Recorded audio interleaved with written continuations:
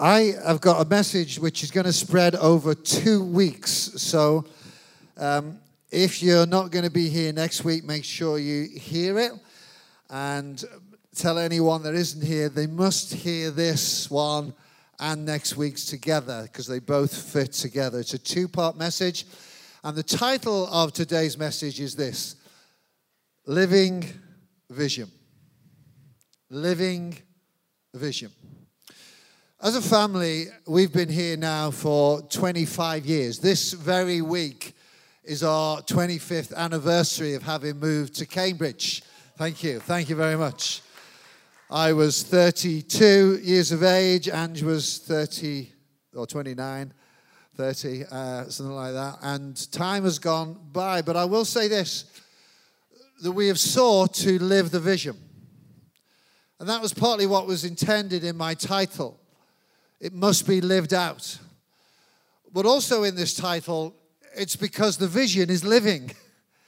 The vision doesn't remain static. At its core, it stays the same, but it's a living vision that expands and grows, and so it has over these last 25 years. And for these next number of years, it's still going to be growing and alive, and we need to live it.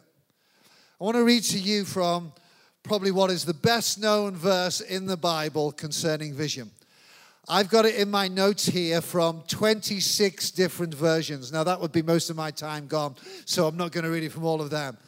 But those 26 versions help to demonstrate how rich vision is and our understanding of it. So I'm going to read it. It's in your YouVersion notes, just from 3 versions. The NIV says this, Proverbs 29:18. Where there is no revelation, everyone say revelation. People cast off restraint, but blessed is the one who heeds wisdom and instruction. Then the New Living Translation says this: when people do not accept divine guidance, say divine guidance, they run wild. But whoever obeys the law is joyful. Then the last one, which is in the screen, I think, Proverbs 29:18 from the ESV.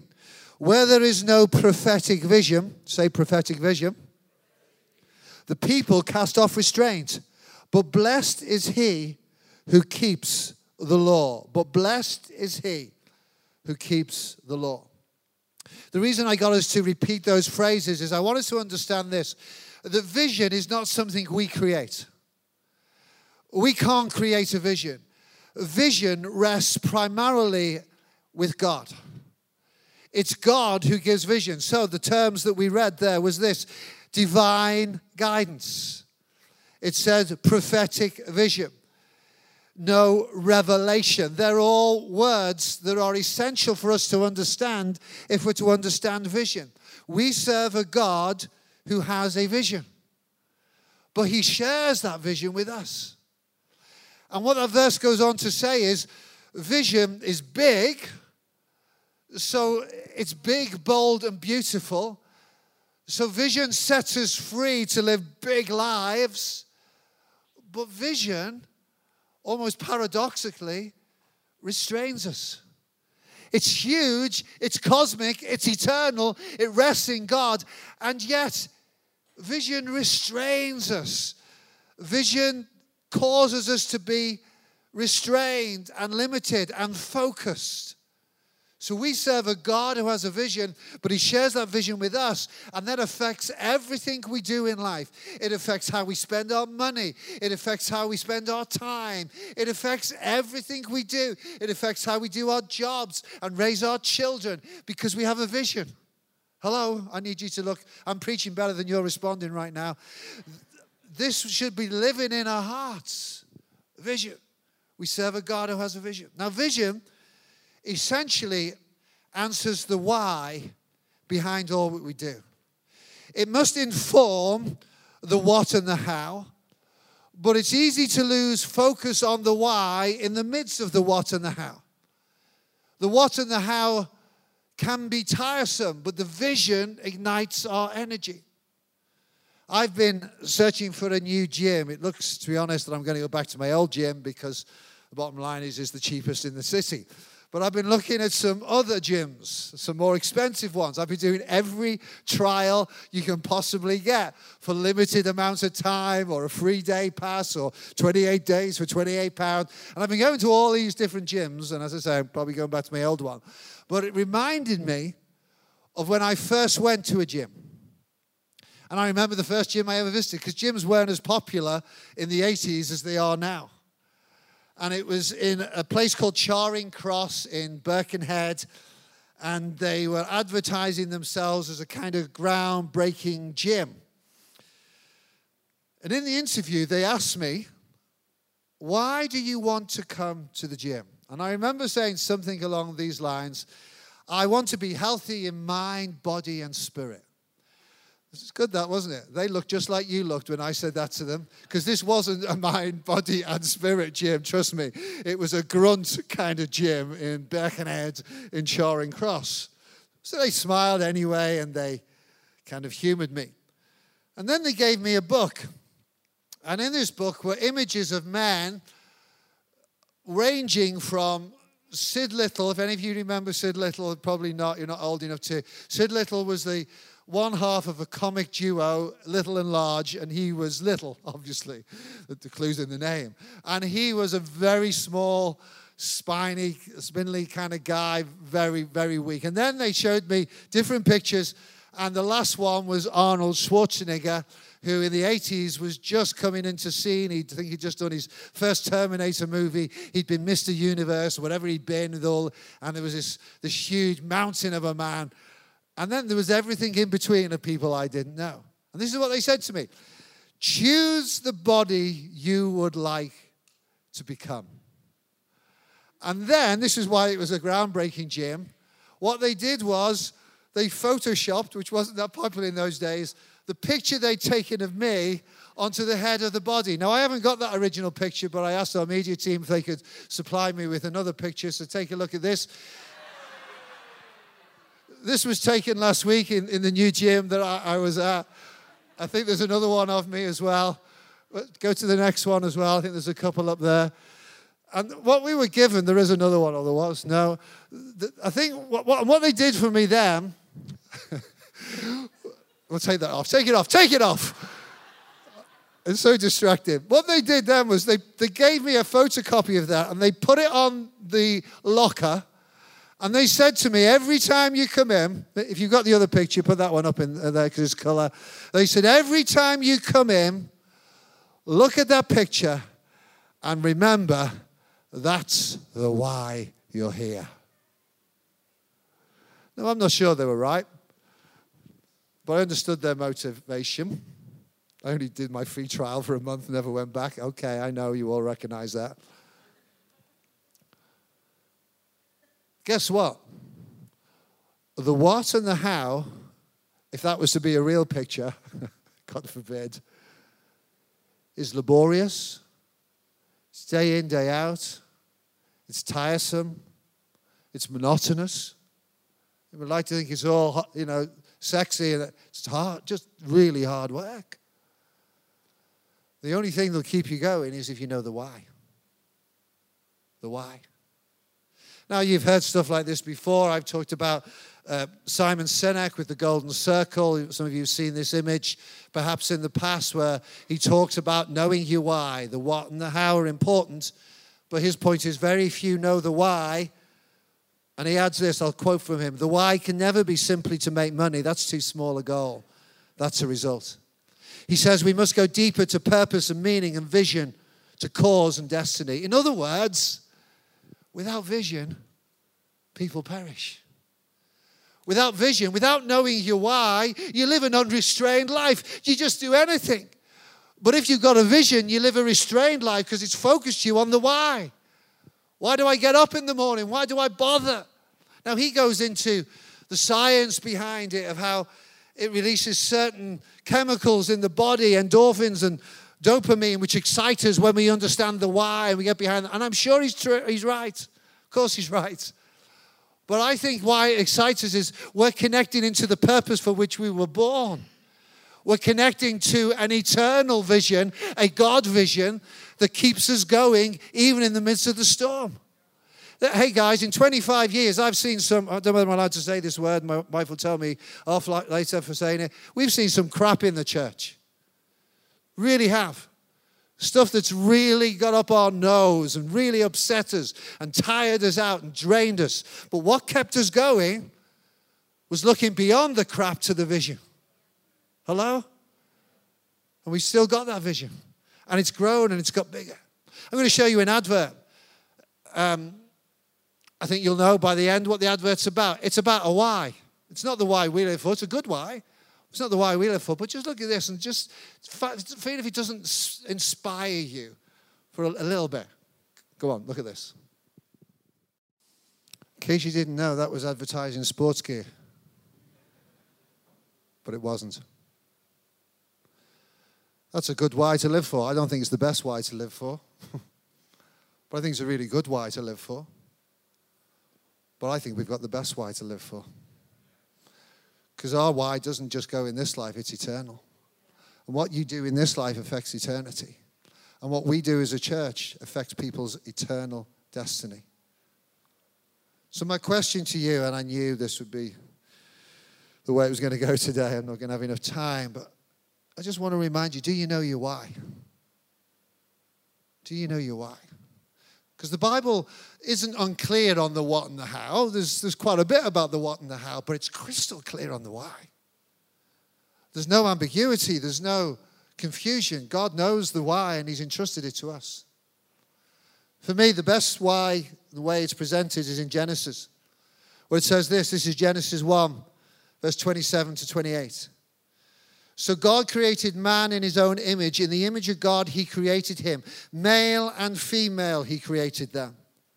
And God blessed them, and God said to them, be fruitful and multiply, and fill the earth and subdue it, and have dominion over the fish of the sea, and over the birds of the heavens, and over every living thing that moves on the earth. This is known in theological context as the cultural mandate, or some call it the creational mandate. To some, it might sound like a United Nations resolution, but this is the teaching of the Bible. In fact, it's the first instruction given by God to the original human couple. And what the Bible does is the rest of the Bible is the unfolding of this response to the creational mandate. This is the Bible tells us how we can flourish as human beings. You do know, don't you? God wants you to flourish. In every area of life, God's given us his word, God's given us his spirit, God's given us his people so that we can flourish. Human flourishing is what we're about as a church. We want everyone to live their best life now. To be fully human, because we're made in the image and likeness of God. And remember, these words that we just read were spoken before sin ever entered the world. Man and woman, co-regents, that is, leading together, ruling together over creation. It only becomes an issue of any disconnect between man and woman once there's a fall, once sin enters the world. This is God's normal. And this is what God wants for us. And I want us to remember the creational mandate. And this creational cultural mandate isn't limited just to Christians. This is accessible to all human beings, whether they believe in God or not. Now, they don't know that, and they don't need to know it in order to fulfill it, but this is available to all. It doesn't mean they are saved, so be careful of any dodgy teaching that tells you love wins and everyone gets saved. That's heresy. But this is the truth. We can live a life that fulfills this cultural mandate, that spreads the gospel at the same time, because people don't get saved by fulfilling the cultural mandate, but they still can fulfill it and bring order out of chaos in their world. Did I hear an amen? Amen. Thank you. There's an excellent book. I'd recommend it to you. Nancy Pearcey, Total Truth, Liberating Christianity from Its Cultural Captivity. And she says this in there. In Genesis, God gives what we might call the first job description. Be fruitful and multiply and fill the earth and subdue it. The first phrase, she writes, be fruitful and multiply, means this: to develop the social world, build families, churches, schools, cities, governments. That's a fulfilling of the vision. The second phrase she writes is this: subdue the earth means to harness the natural world, plant crops, build bridges, design computers, compose music. This passage is sometimes called, she says, the cultural mandate, because it reveals that our original purpose was to create cultures, build civilizations, nothing less. Now, what some well-meaning Christians have done with this mandate is they've basically said, it doesn't apply since the fall. Because Adam and Eve sinned, the most important now thing with the coming of Christ is personal salvation. Hear me, personal salvation is really important, but it's not the whole story. It's not everything. So this is the story of the Bible. Rick, please, come here, quick. Your creation, stand here. I need someone else. This is creation. Just do that. No, lower. I want your hands down there. Yeah, like, voila. Creation, right? I need someone else, quick. Quick. Time's running out, so I need someone else. Someone else, will you come up here? Yeah, come on, Abigail. Come here. You are, I'm sorry, you're the fall. So I want you to fall down. Oh, that was very dramatic. Well done. All right, Cabs, come here. This is the fall. God had a plan before the foundation of the world, which was to have a Savior. You are, hands are right out. That's why I didn't want him. No, like on a cross. We didn't rehearse this. That's why I didn't want him. This is the cross. God had a plan of redemption. Praise the Lord. Glory to God. Hallelujah. What we do as Christians, often, we live thinking, this is where we live. This is all it's about. The fall and the cross. Oh, the cross. We can't live without the cross. You can't be saved without the cross. Got it? But that's not the end of the story. So, Danny, quick. Come here. Danny is the new creation. Just go, I don't know. What can you do? She is restoration. You're not doing very well. Come on, stay like that. And we think we just live between the fall and redemption. And this is important. Don't hear this as me ruling this bit out. Everyone needs to be saved. Everyone needs a Savior. But as Christians, we're not just seeking to be saved. We're seeking to flourish and be fruitful and bring in the new age. We're to take communion until he comes, because there's another age that we're part of already. We've tasted of the powers of the age to come. We live in this time, but there's something perfect. In fact, it's better than what Adam lost. It's better than what he experienced, and we are here to live out our full redemptive potential, which involves, yes, we need a Savior. Yes, there's a Redeemer, but we're living for the restoration of all things, the new age, the new creation, and that means it involves all of life. Yes, get saved, but yes, do your job well. It's not just about getting saved, it's about ruling and subduing. Thank you to the drama team. I appreciate you. I've got 10 minutes left. See, I was brought up in a context where Sundays were holy, but Mondays weren't. So Sundays I couldn't buy an ice cream, but I could on Monday. Sundays I couldn't read a comic, but I could on Monday. Sundays I couldn't watch telly. But once videos were invented, we could record what was on a Sunday and watch it on a Monday, and that was okay. Hello? What that did was separate out my life to saying, now, please don't hear me wrong. This is where we have to hold all these things. Sundays are really important. And gathering of the church, and lots of us are really lax on this, and you will, if you don't get this habit of Sabbath and worship in your life, you will be the poorer for it. And so will your family. So if you only come twice a month, guess what? Your kids may only come once a month. So, but I don't mean that in a legalistic way. I just mean it in God's order. So that's really important. But don't think Sunday is any more holy than Monday. And don't think lifting up hands like we do in song, and we love doing that, is any more about worship than what you do on a Monday morning when you go into the office or into the school or wherever you go, or into the home. Part of the creational mandate is to have children, but that does not mean if you don't have children that you can't be fruitful and multiply, because it's much bigger than children. It includes children, and by having children, you are partly fulfilling this. And if you're stay-at-home parents, you can fulfill the creation of mandate by raising your children. But it's not all there is, so don't think you're second class if you don't do that or have that. It's so much bigger. This is a 16-week series, and I'm trying to get into 1 week.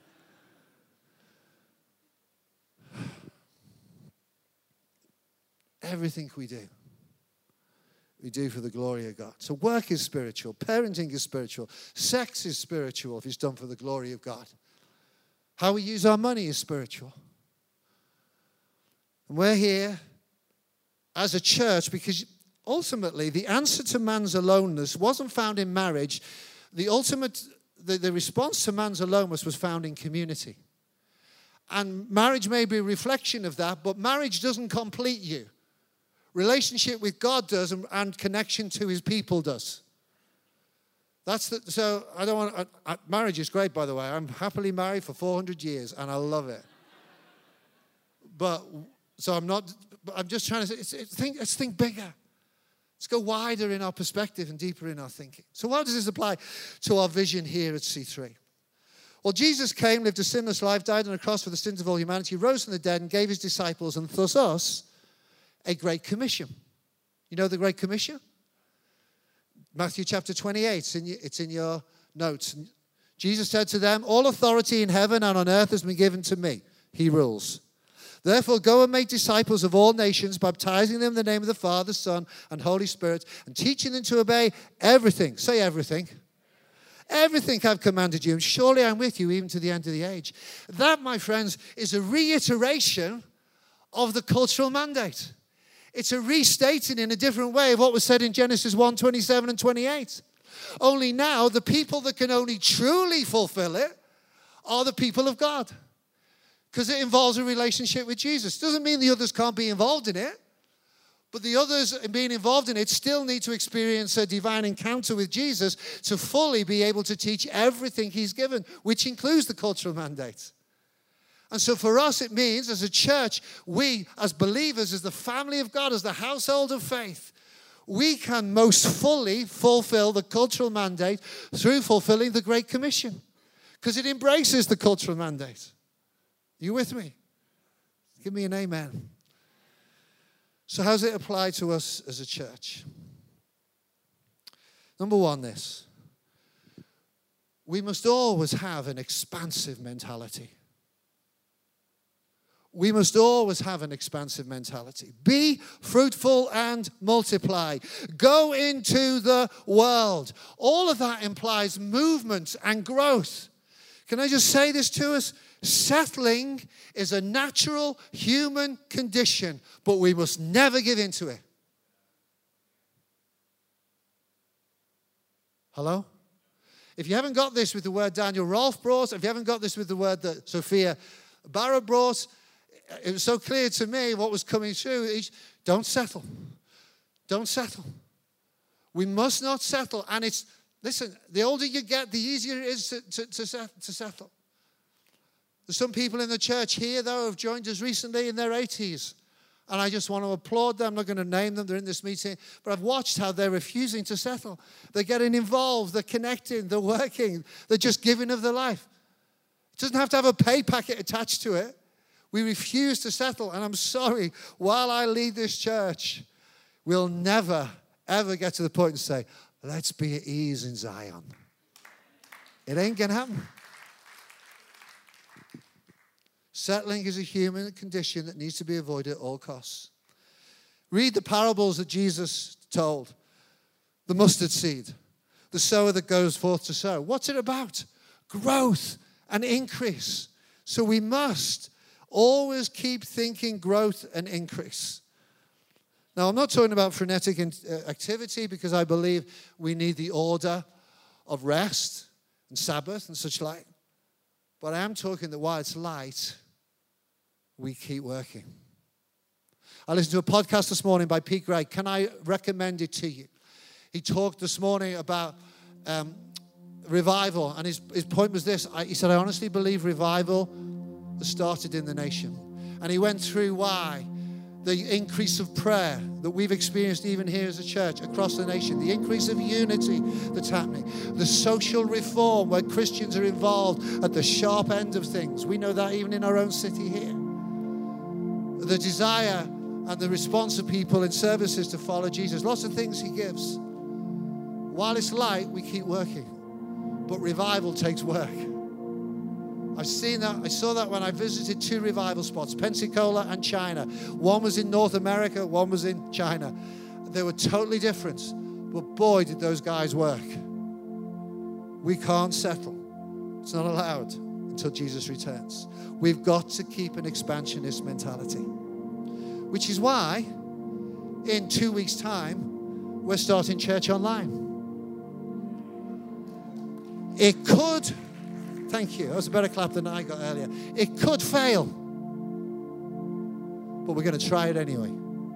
Because there are people who will never darken the doors of a church building, no matter how pretty. And we want to reach them. We've got to keep an expansionist mentality. For those of you online pastors, any in the room, you're online pastors, would you just stand to your feet?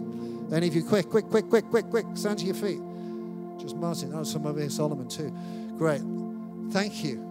We pray for you that you'll connect with people, and across these services today, that you'll connect with people and you'll lead them to faith in Jesus Christ online, because we're expanding the kingdom and we want to connect them to churches if they're not around here. I'll tell you what will happen though. People locally will first look into us and think, oh, that's an interesting church. I might go there. They will. You think, oh, they might not come. You watch. Trust me, I'm a pastor. They'll come. It won't in any way, but God bless you, God bless you, God bless you, and anyone else that's involved online, may the grace of God be with you. Give them a round of applause. That's part of our expansionist mentality. Secondly is we're starting Bury. Well, see, we keep saying we're starting Bury. We've started Bury. We were there at Christmas, John with 3 groups leading it, as around 65, 70 people connected, something like that. That's wonderful. We started Bury St. Edmunds. Good job. But we're going there and we're believing for 100 people to go. So I want to put it out to you again. Time is now starting to tick down. Would some of you sign up for a 1-year commitment to go to Bury St. Edmunds and be part of that team there? What will happen is it'll leave big holes here. So I'm saying to the other of you that are staying, and don't all go to Bury, some of you stay here. Some of you are staying, will you fill some of the holes? Because we're going to feel a loss. You're going to be here one Sunday, January, and suddenly the people that you normally used to see, they're not here anymore. As the rapture happened. Where have they gone? They've gone to Bury. And it could fail. Hello? It could fail. But I believe it can work if we put the right resources behind it. We want 100 people. Why have we held back? We've held back because we want 100 people to go. It's an expansionist mentality. I've observed, I've researched, the churches that do church planting best are those that send a lot of people and put a lot of money behind it. That doesn't sound very spiritual, does it? But all things are spiritual. And the churches that do it with a small group and don't put a lot of money, doesn't mean they're not beautiful, doesn't mean they fail, it just means they take a lot longer to get somewhere. Money is not evil. Hello? The love of it can be. So we want to use it for the glory of God. Smile at me and say, we love talking about money, Steve. Of course you do. So we want 100 people to go. On your seats, there's this response form. When we're singing the song in a few minutes, if you would like to say, yeah, I think I'd like to go. And we'll leave it as gentle as that for a moment. I think I'd like to go to Bury and I haven't responded yet. Can you fill in your details there? Or if you've never filled in a card and given us your details, just don't write, this is for Bury. Just write on there your details. You can do that as well. So we've got them. We're going to take up a little offering for you to put them in the bucket. But if you say, yeah, I'd like to consider Bury, then we'll get in touch with you. Write it in the comments box. We'll get in touch with you and you can come to a meeting on May 7th here, not in Bury, that will tell you a little bit more, and maybe we'll be asking some of you to step up and lead in some areas. Could you go? Because we want to keep an expansionist mentality. Will you go? I've mentioned experimenting a few times here. If we're to fulfill the cultural mandate, it will take experimentation. Adam and Eve did not get a manual and this is how to fulfill it. They had to go and practice and try different things. They could fail these projects, but we'll have learned. I went fly fishing this week with an England expert, a man he's fished for England. It was freezing cold. We didn't catch anything. 9 hours of fishing out in a boat in the middle of a lake. It was freezing. But I'll tell you what, I've learned how to cast on a whole nother level. I failed, I didn't catch any fish. But I know how to get my fly, that's what you put the end of your line, further out, and how to control it. I learned something. Thanks for paying for that, and for my birthday, I appreciate it. I also need to mention this. We're going to experiment here in the church because we want to have an expansionist mentality with the children being out for the whole of our service by way of their own worship time and their own teaching time. They go out at the end, but we're going to experiment from May. So as the kids, and we'll confirm the age groups because I'm going to get it wrong if I say it, that will be out for the whole of the time. If you don't want your kids to go out, keep them in, don't worry. But we'll be doing a full program for them. And we believe we can help with you to make better disciples by them being out. The youth won't be out. They'll go out at the worship time, but the children below youth, from walking age, they'll be out.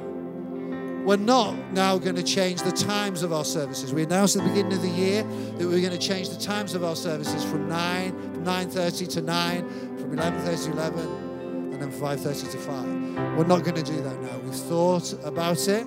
And we've thought that's not going to work for us. It actually could make the problem worse because it's our second service that normally is the one that's full. And we think some of the 9:30s, as in you lot, might end up going to the 11 one.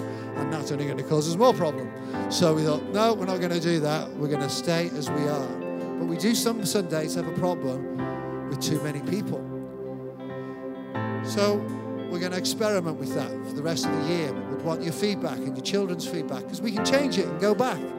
If it doesn't work, it will create a bit more space in here, but that's not the main reason for doing it. The main reason for doing it is we think we can better disciple the children by giving them longer than a short time whilst they're out. It's just an experiment. So let's try that. And then I want to mention this, and I will finish with this because I've got to. To fulfill the cultural mandate, not only do you have to have an expansive mentality, not only do you have to experiment, but thirdly, and I didn't put that second one in my notes when I thought of it this morning, we have to have, you go to the next slide, it's going to be a generous attitude because it's going to be expensive. It's going to be expensive to expand. But we're all right, we've got the money. It's in your bank balances still, but we've got it.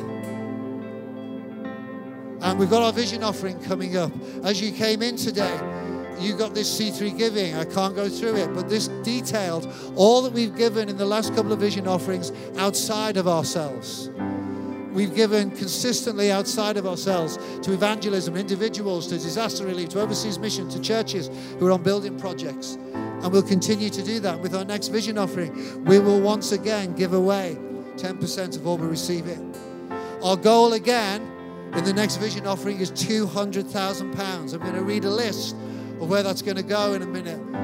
But I honestly believe we can get that 200,000 twice a year. Some of you have already given because before the end of the tax year, it was better for you to give. Thank you for being diligent in that way. Already, we've got some deposit towards that 200,000. 200,000 sounds a lot. I know it sounds a lot. But we've done it consistently and we can do it again. And some of you, it's your time, it's your turn to give. I always believe this, 10 people to give 10,000 gives us half of that. And if you've done it once, you can probably do it twice. And I've discovered this, if you can do it twice, you can probably do it 3 times. And if you've done it 3 times, you can definitely do it 4 times. And some of you think, well, I can't do that. But what can you give? What's the amount for you to give so that together we'll reach that £200,000? Here's the list of what we're going to give to. We're going to give to Bury St. Edmunds. We're going to give to Church Online. We're going to introduce a comm system here, which is throughout the building with headsets, which is a health and safety issue in many ways because because we've had accidents some part of the building, and someone has to run down and call an ambulance and that kind of thing. So this is going to help us. It's expensive. You'll see in a minute. Westminster Theological Centre, we're doing that again next year. We're supporting that. Digital signage for the front of the building. Some of you have already commented the signage isn't very clear, and it's true. It's because we want it to be bright, to be able to be seen there, and to be able to rotate it and move it. So we've got a price, and we're getting prices for some digital screens to go to communicate what's going on here. We want to give to the Barnabas Fund again. That's our 10% overseas, outside of us. That includes supporting the Harrys. We want to pay some of our mortgage off. We'll announce next week where we're up to on our mortgage. And we want to put something into capital reserve. The amounts, which you can write down if you want to, we want to put 56,000 towards Bury. Next time when we do an offering, we'll be putting 100,000 towards Bury. Take photos of this. But you said that's a lot of money because it's expensive to expand. So we want to put 100,000. 3/4 of that is into hiring a facility. 3/4 of that because we're hiring the best facility that's in Bury. We could hire something cheaper, but we want to do it well with the 100 people that are going. 10,000 will go to church online. There'll be another 15 in the next one. The comm system will cost us 21. We're putting 3,000 towards the Theological Centre. Digital signage, we don't have all the quotes in yet. This is a guess, around about £35,000 because it's expensive, but it's expensive to be expansive. And we want people as they're driving past. 33,000 people a week visit Sainsbury's. And Sainsbury's and Asda, as you might know, were joining. I think it's been blocked, but there was talk of maybe some sites being sold. My first thought was, oh no, what about the car parking? My second thought was, what if we could buy Sainsbury's? It's expensive, but we've got to keep expansive. We're not going to do that. You're all right. Don't look so worried. But we have to dream in those ways because it's crazy dreaming, guys. That's what the vision is like. And then we want to put 10% always into paying off the mortgage and 10% into always the capital reserve. I think there's a figure missing off there, which I can't see, but we're also asking for 3,000, and I'll finish with this, towards an Easter campaign, which is going to be cross equals heart. In other words, cross equals love. Other churches have done that across the world. We're going to use that for our Easter campaign. But we've also booked a sign in the sky. As in, we've booked a plane that will do a smoke screen, smoke whatever they call it, a smoke of the cross equals heart over Cambridge. And it will be at 3 o'clock, which is the moment Jesus died on Good Friday, so that everyone can see in the sky, Jesus loves you. And we want £3,000 towards that. It's costing us for the campaign. And part of this money will go towards that. And we want all of you to be out taking photos and put it on social media. They did it in Sydney over the beaches. We asked, could we do it over King's College? We probably can't, but there'll be somewhere, and we'll try and find out exactly where it is.